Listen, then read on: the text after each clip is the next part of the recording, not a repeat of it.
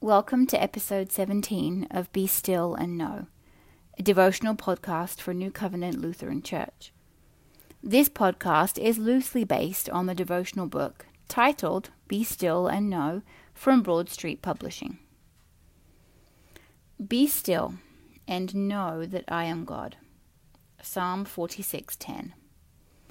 I'm not sure if I've shared yet that this verse has particularly a special significance for us. It was a favorite of Carl's stepmom, Judy, who passed in 2007 due to complications from cancer treatments, and it's actually written on her headstone. Over the years since she's been gone, this verse has popped up here and there, and it's a wonderful reminder of who she was. I started thinking about Judy as I began to write because of the devotional text from Monday this week. It talked about telling our own story, that each of us is given a specific story and purpose by God, that He has planned in each and intricate detail. Judy is significant in my story because as I fell into a role at New Covenant, it began to closely mirror the role that Judy had in her own story at her own church. Those of you listening who know me know that prior to the pandemic, along with our wonderful Miss Patty, I was co-director of the children's musical for a number of years. This was a role that Judy had at her church too. The message in Monday's devotional reminds us to be proud of where we are in our journey and that God has a design for all of us. Ephesians 2 verse 10 says, "For we are God's masterpiece. He has created us anew in Christ Jesus, so we can do the good things He had planned for us long ago." God has already written our story. He knows the twists and turns it will make, and He's here for us as we experience them. I kind of see my journey in faith like a good book. The more you get into the book, the more you want to read because you're invested in the characters and you want to see what happens next. As I go deeper in my understanding and relationship with God, the close relationships I have with my husband and children grow deeper too, and I can't wait to see what's next every day when we turn the page. Again, in Ephesians, we can read what Paul wrote in this letter, specifically from chapter 1, verses 4 and 5, which read, "Even before He made the world, God loved us and chose us in Christ to be holy and without fault in His eyes.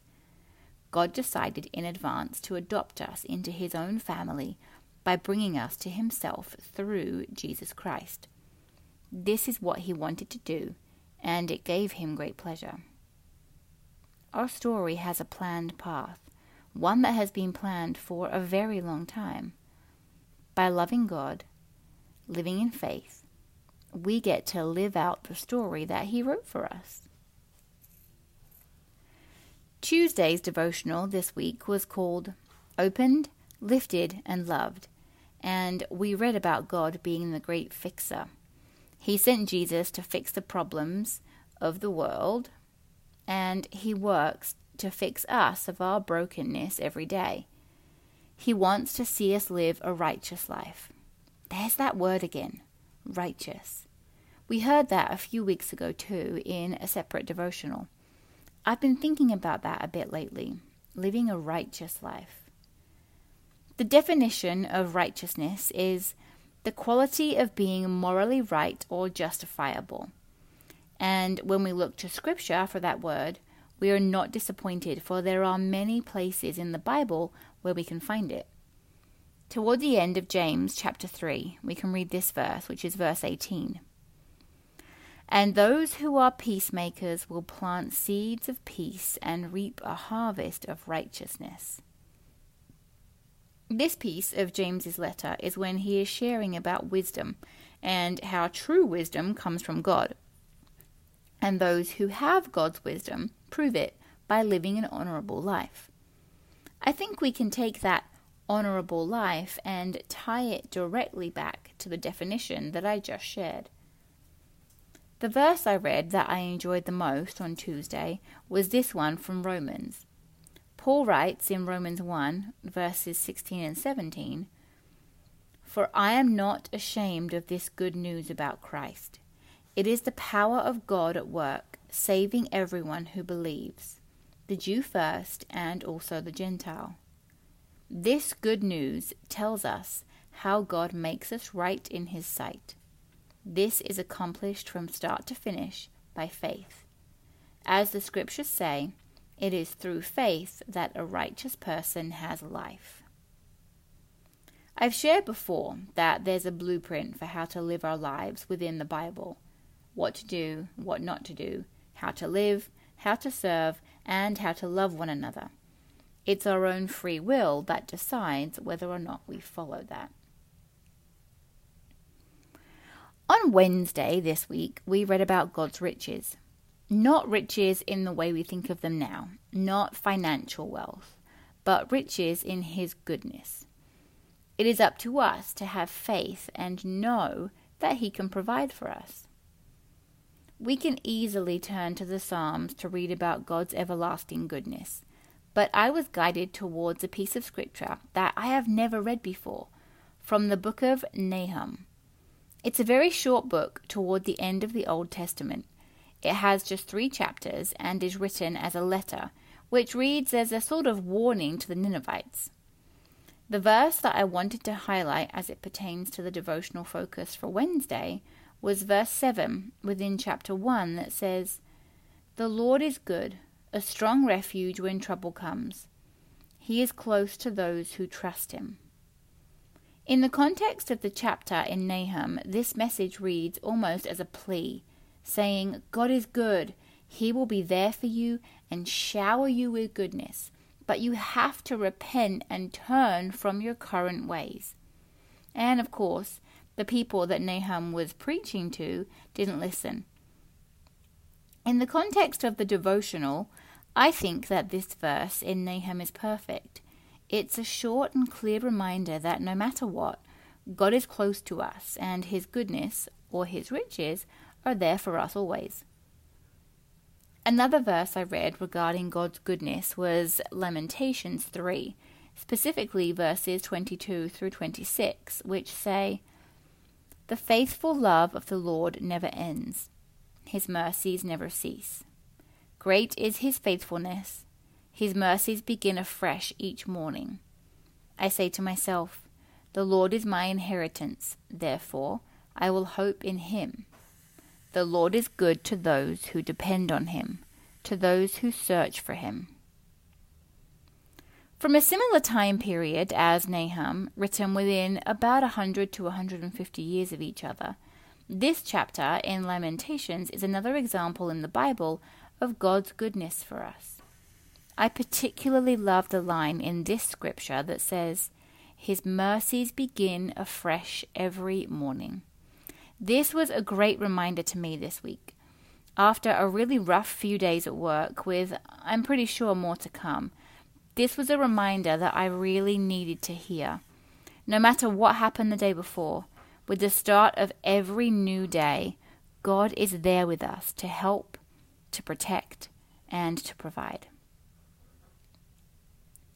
The devotional on Thursday this week was titled Satisfied, and we read about how we pray and how sometimes human nature is that we're looking for a quick fix or a specific answer to a prayer. I'm smart enough to know that God doesn't work that way. He, and as the devotional said, he is not going to grant a prayer if he knows that in the long run, it's not something that will be good for us. I struggled this week in prayer.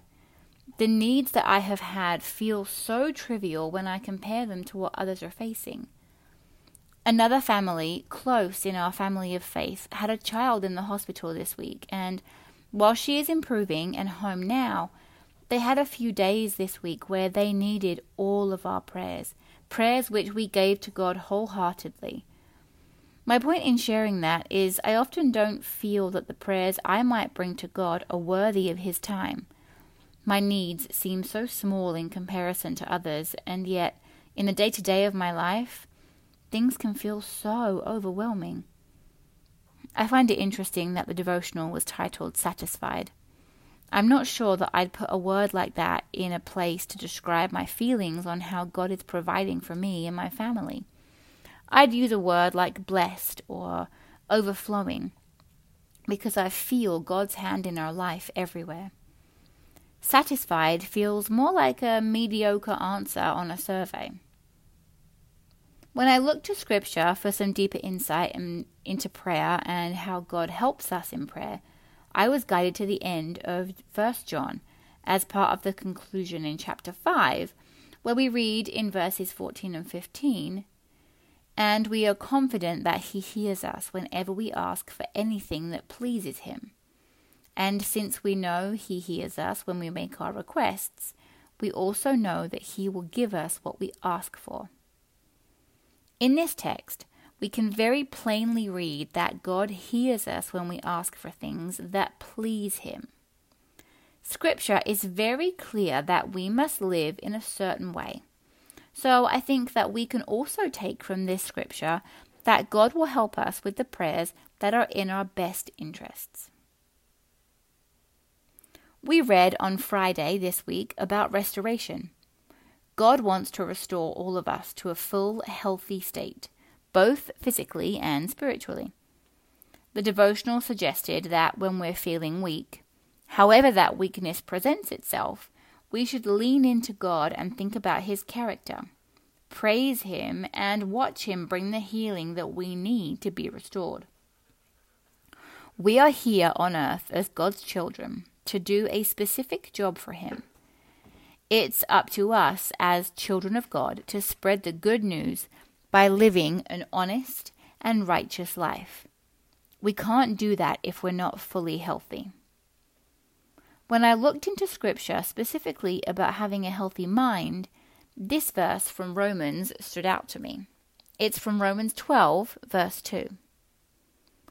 "Don't copy the behavior and customs of this world, but let God transform you into a new person by changing the way you think. Then you will learn to know God's will for you, which is good and pleasing and perfect." When we lean into God, as the devotional said, we can learn more about his will for us, which in turn will help us to have a stronger and healthier spiritual connection with him. As it pertains to our physical health, I particularly liked this verse from 1 Corinthians for our devotional context on Friday. Chapter 10, verse 31 says, "So whether you eat or drink or whatever you do it all for the glory of God." At the end of the day, both our physical and spiritual health are important, and it's vital that we do all that we can to protect both. Proverbs chapter 3 gives us some sound advice. In verses 7 and 8 we can read, "Don't be impressed with your own wisdom. Instead, fear the Lord and turn away from evil. Then you will have healing for your body and strength for your bones." On Saturday this week, we were brought back to a focus of prayer with a wonderful reminder that all prayers count. They don't have to be long or fancy, and there aren't specific words or phrases that you're supposed to say. What's important is that we're praying and lifting those prayers to God. I found the devotional from Saturday very comforting, and I really kind of wished that I had read it years ago. As a newer member in the family of faith, praying in a group took some time to get used to. I would worry when it came to my turn that I wasn't going to know what to say and that I'd say something wrong. It hasn't been until the last year or so, as I've gotten to know myself and God more, that I'm able to pray openly and allow the words to just come from my heart. What I've learned is that as long as we're focused on God and that our prayers come from our hearts, there is no wrong way to pray. In the book of Matthew, before we read the Lord's Prayer in chapter 6, verse 7 says, "When you pray, don't babble on and on as the Gentiles do. They think their prayers are answered merely by repeating the words again and again." I like this reminder to just get to the point. Our last devotional this week was titled Opportunity for Joy. And the message essentially said, we are to find joy in times of trouble because it's through our faith that we can be reassured that there are better times ahead. The devotional said that one of the best things to come from times of trouble is that we get to practice being tested. The more we get to practice that endurance, the better we will be at handling the troubles that come our way.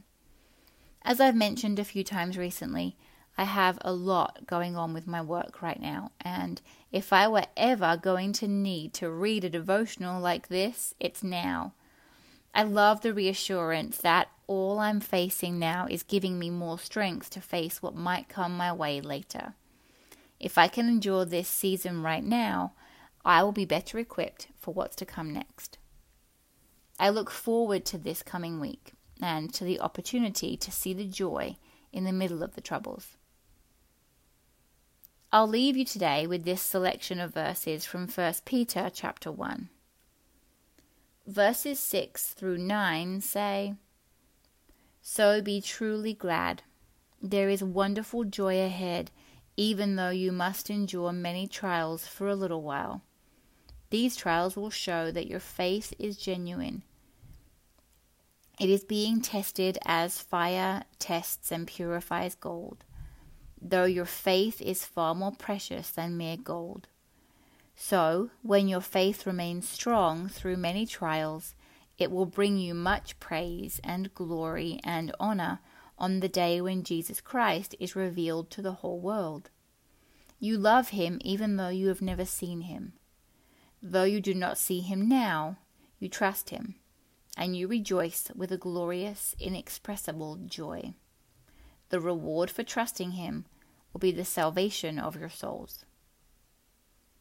I hope that this week brings you lots of time for prayer, no troubles, and lots of reminders about how God is working in you, through you, and for you in your life. Amen.